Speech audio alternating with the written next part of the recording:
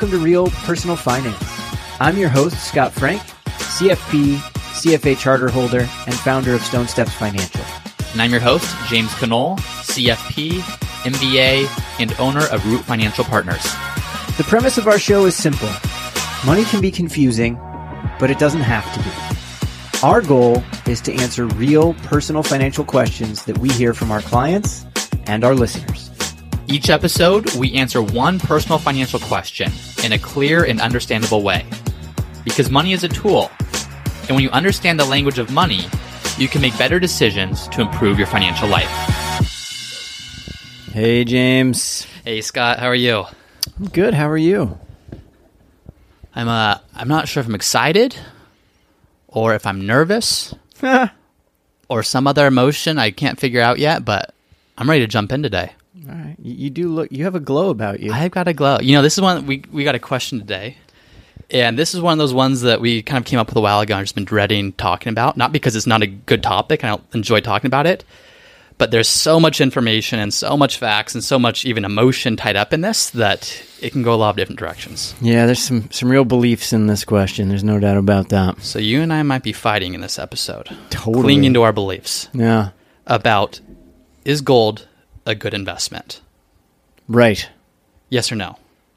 Do you want me to answer right now? No, I don't. What we're going to do is try to be as agnostic about this as possible, which will probably fail, and I think our personal beliefs will come out. But What we're going to do is we're just going to look at the facts. Yep. Because I think when people ask us the question of should I invest in gold, the reasons they typically give to do that is they say it's an inflation hedge, it kind of increases, it has a history of holding its value, and then it can enhance portfolio diversification. Mm-hmm. Those are kind of the three high-level reasons I see.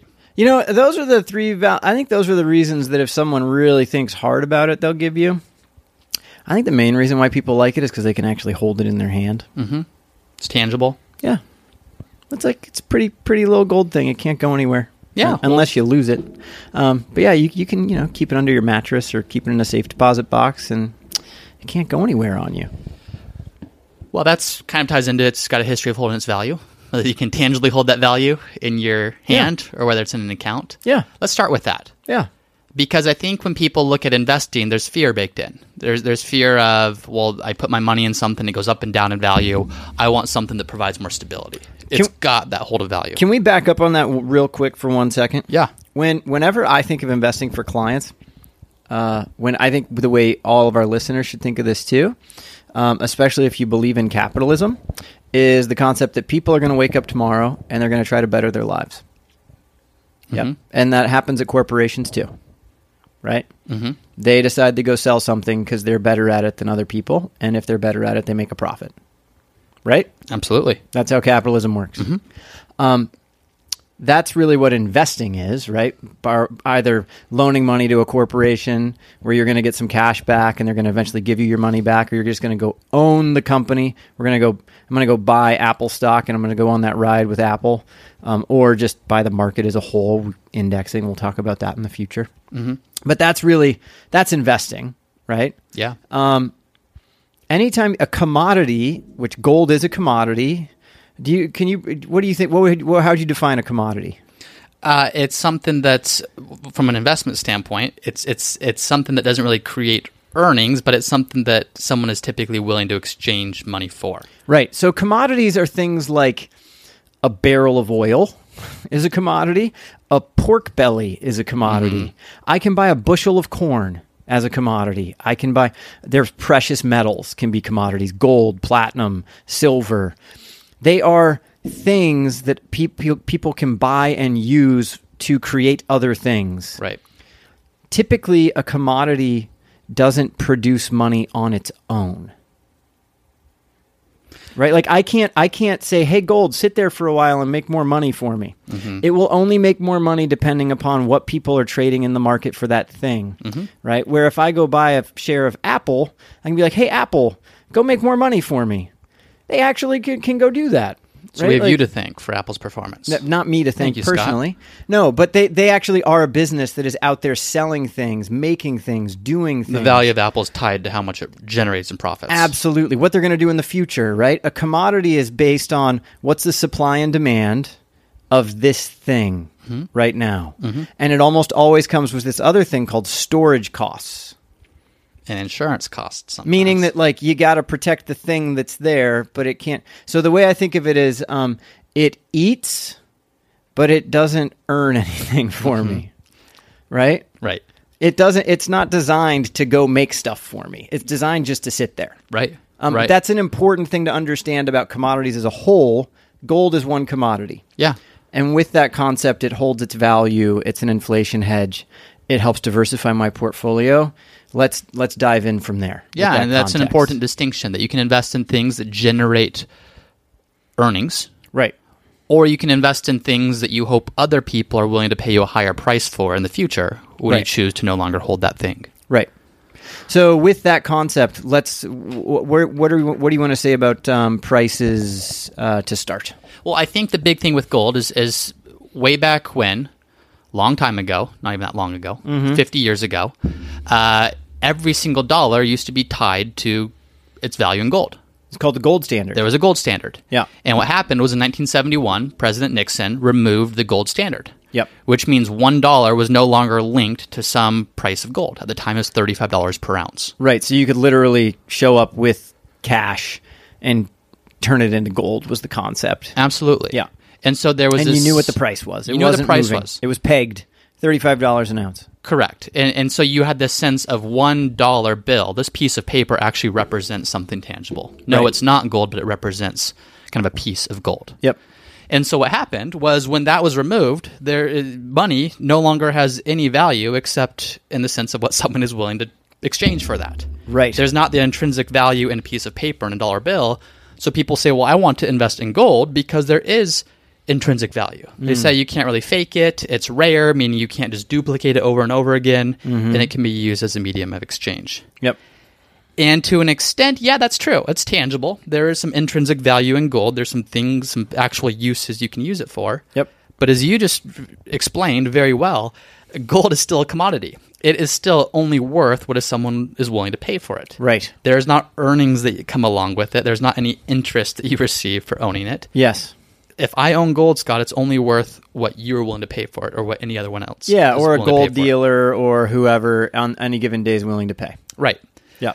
So when people say it holds its value, there is some truth to this, because if you just look at the history of gold, in 1934, Congress passed the Gold Reserve Act, which said the price of gold was $35 an ounce.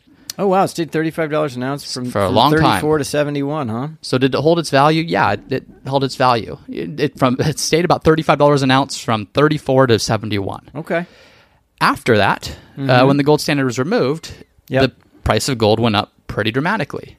Okay. But let's just look at from 1934 until now. So if you traveled back in time, what is that? How many years is that? 76, 96 years? Did you do that right? 86 years? Are we going back to 1934? 1934. If you go back 86 years ago, you could have bought an ounce of gold for $35. Okay. If you went back 86 years ago, the Dow Jones Industrial Average closed at 104.4 points. So 104.4. Okay? The reason I bring that up is because today, gold, 1 ounce of gold, as the time of this recording, you could buy for $1,575. Okay. So it's held its value. It's gone up from $35 an ounce to $1,575 an ounce. After it started floating in the 70s, yeah. After it really jumped up in the 70s. That Dow Jones Industrial Average thing, though, we just talked about, that was at 104 in 1934. Yeah. It closed at 29,276 today. Okay. That's 290 times higher, and that's not even including the dividends of the companies inside of that they generated. Okay. So essentially, what you're saying is gold has gone up in value, no doubt. It's especially gone up in value since we removed the peg and said it was no longer worth 35 an ounce in 71, but we're going to let it go float up to what it should truly be worth, with allowing it to be traded on exchanges as it is every day around the world. However, if I'd just invested in the Dow Jones Industrial Average at the same in 1934, I would have had a better return. And just to be clear, the Dow Jones Industrial Average is the 40 largest companies in the U.S. I think it's the 40. If I'm wrong on the 30 or the 40, don't correct me if I'm wrong, please, because I don't ever look at it. It's actually a bad index, but back then that index existed, and the S&P 500. I don't know if technically the S&P 500 was really composite or something. 500 yet, right? So good that you use this data. But all that we're really looking at is, between the two, how would you have fared? And you would have fared better if you just invested in companies that, guess what? They actually go make money for you. Yeah. So did gold hold its value? Yes. If you look at an annual rate of return, average rate of return, it grew by 4.5%. Okay. Since 1934. Mm-hmm. But you always have to ask compared to what? And had you simply owned a basket of the 30 companies in the Dow Jones Industrial Average, you would have been significantly better just from a price standpoint. And by the way, you would have had a significantly higher number of dividends and income along the way as part of that as well. Right. Okay. So it comes down to, would you rather own companies that have earnings, or would you rather own metal that you're hoping someone pays more for? And of course, you could choose to own both, but to me, I agree. The way I always think about this question is like, do you believe in capitalism and that people are going to get out of bed and try to better their lives and better the lives of society and try to do better?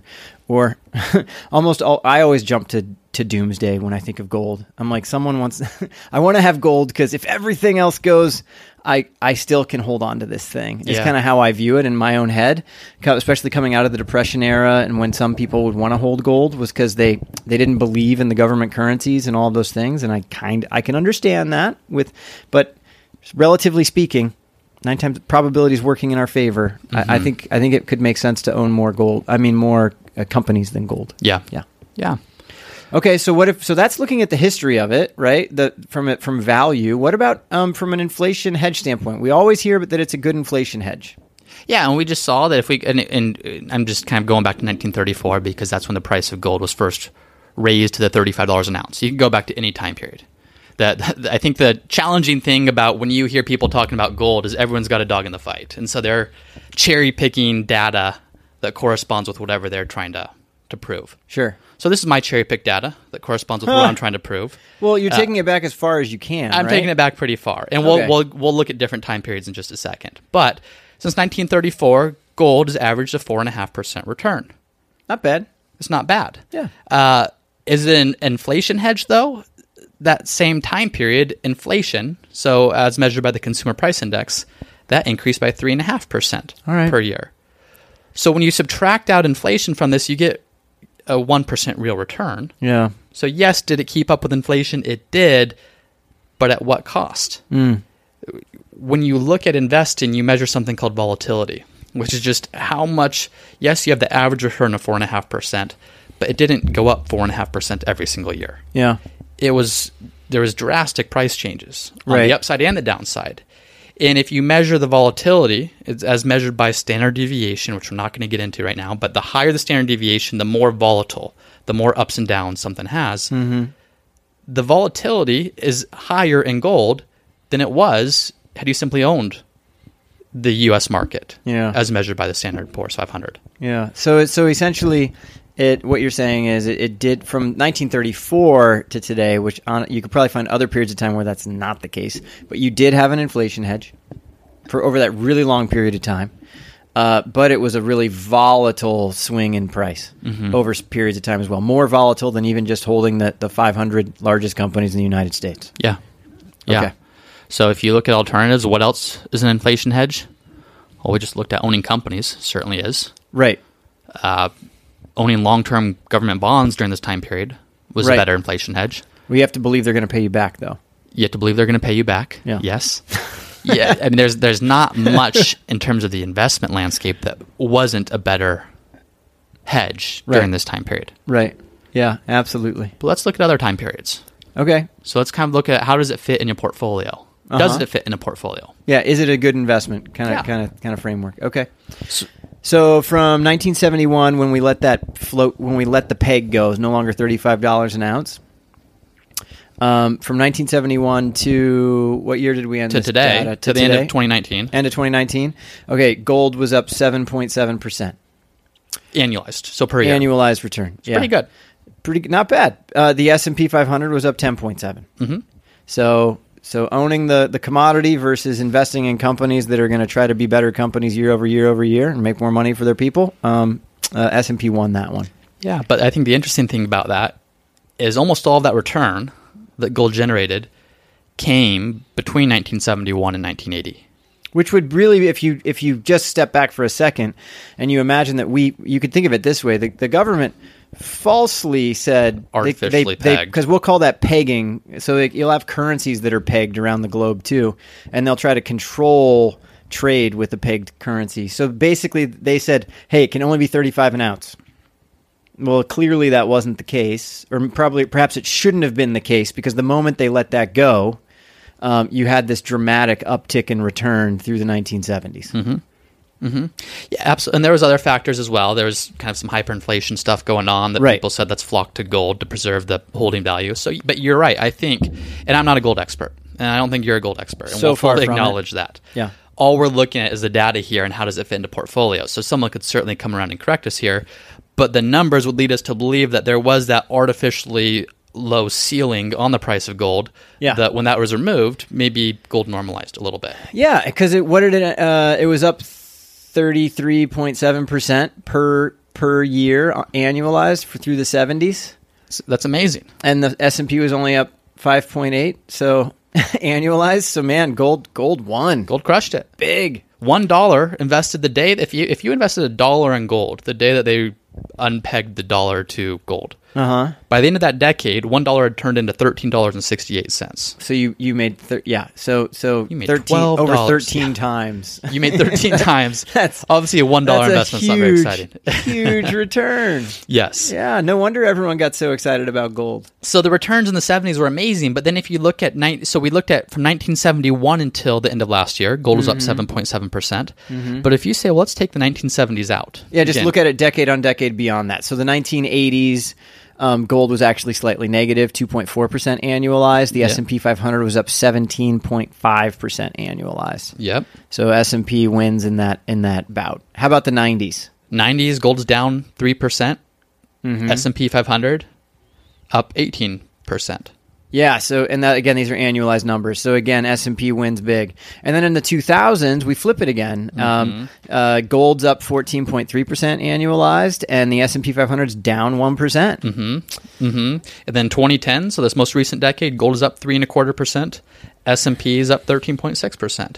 Yeah. But if you go back just to 1980 until the end of last year, so kind of take out the 70s where maybe gold was adjusting to what should have been a normalized price. Right. Again, we could be totally off on that. Send all hate mail to Scott at stonestepsfinancial.com. This was actually James's idea to do this question. So I want you to send all hate mail to him on this. Okay, I'll take responsibility. Send hate mail to me at I'm not going to give my email address out. Since 1980, gold has grown by 2.74% per year. Yeah. So that's 40 years of it growing at 2.74%. That's really which is not kind a of lot. about what inflation was. Yeah, that's really not a lot. You could do better with a bond fund. You can do better with just about anything. Yeah. Whereas since 1980, that same time period, had you invested that money into companies, as measured by the S&P 500, you would have grown by almost 12% per year.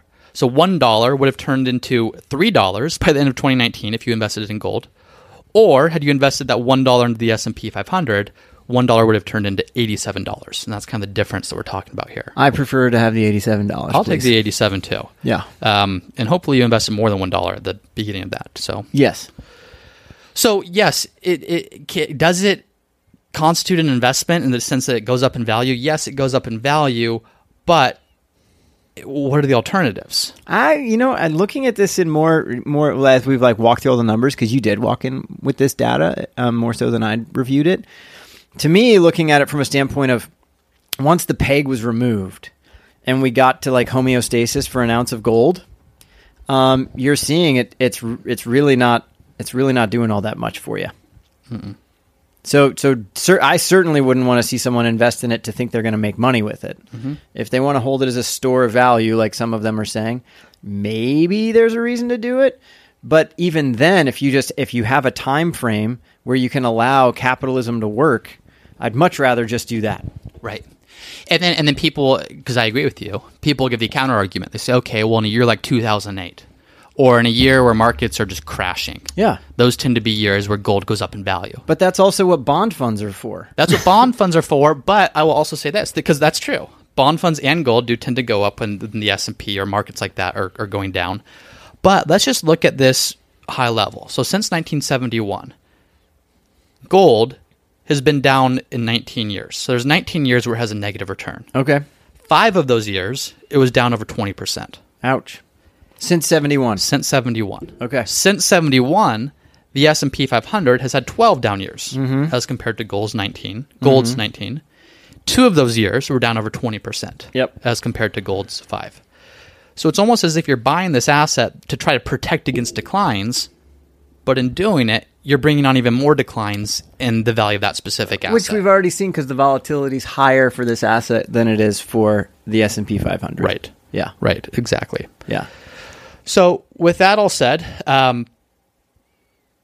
what else do you want to add? Yeah, the only thing I want to add is I know some gold bugs want to hold this. It's almost like a doomsday scenario. Mm-hmm. But if you want to go doomsday, because that's the rabbit hole that sometimes I hear people go down with this, is like, well, I want to have something if everything goes out. At that point, I'd rather have Dinty Moore stew and some ammo than have gold. Sure. Like if you're going to go that dark, that's honestly how I think of it. But because what are we going to turn to a society where we don't believe in paper anymore or society at all? Sure. So yeah, what you're saying, and you can make the argument too, is if you want to get a safe and if it gives you peace of mind to put some gold coins in there, to put some water, some living supplies in there, if that's going to give you the peace of mind needed to invest in a way that will actually grow your money over time, sure, make the case for that. But as we're looking at the numbers, and again, not coming in with any bias, there's nothing we have against gold itself other than it doesn't really grow your money much from a planning standpoint. The numbers just don't pan out. That's what I always have against investing in commodities, just to be very clear, because I do stand somewhere where I'm actually against it. Investing in something that doesn't earn me something, I am not a fan of. That is not investing. That's just holding. Mm-hmm. And holding almost always costs me something. Even if I just want a safe deposit box or I want to buy a safe to store my stuff, that's costing me something to be protective of my thing. Right. Versus I just go buy more companies and go let capitalism work for me. Agreed. Yeah, so this was our not fully I don't want to say uneducated take on gold, because it's an educated take. We're looking at numbers. It's a good overview of gold and how we think of it. And here's the thing. There are people who love it, who want to invest in it. Good for you guys. Go do it. I have nothing against that. It's a free country. Everyone can do what they want. Just want listeners to know that whenever you're investing in something that earns you something in the future makes a whole lot more sense on average than trying to hold something thinking that it's going to go up in value for no reason. Absolutely. Fully agree. Well, I think that's all I got, Scott. Anything else from you? That's it. Very good. Thanks a lot. Thank you. Thank you for listening to episode number 35 of the Real Personal Finance Podcast. We hope you're enjoying the show. For the list of the notes and resources we spoke about on today's episode, please head over to our website at realpersonalfinance.co and find episode number 35. If you're enjoying the podcast and haven't yet done so, please subscribe. Every single Wednesday, we release a new episode, and by subscribing, you will be the first to know as that episode is released. And if you have a question that you want us to answer on a future episode, then head over to our website. Again, that's realpersonalfinance.co, and there's a page there where you can submit your very own question for us to answer on a future episode. Thanks for listening. We'll see you next time. This podcast is for informational and entertainment purposes only and should not be relied upon for a basis for investment decision. This podcast is not engaged in rendering legal, financial, or other professional services.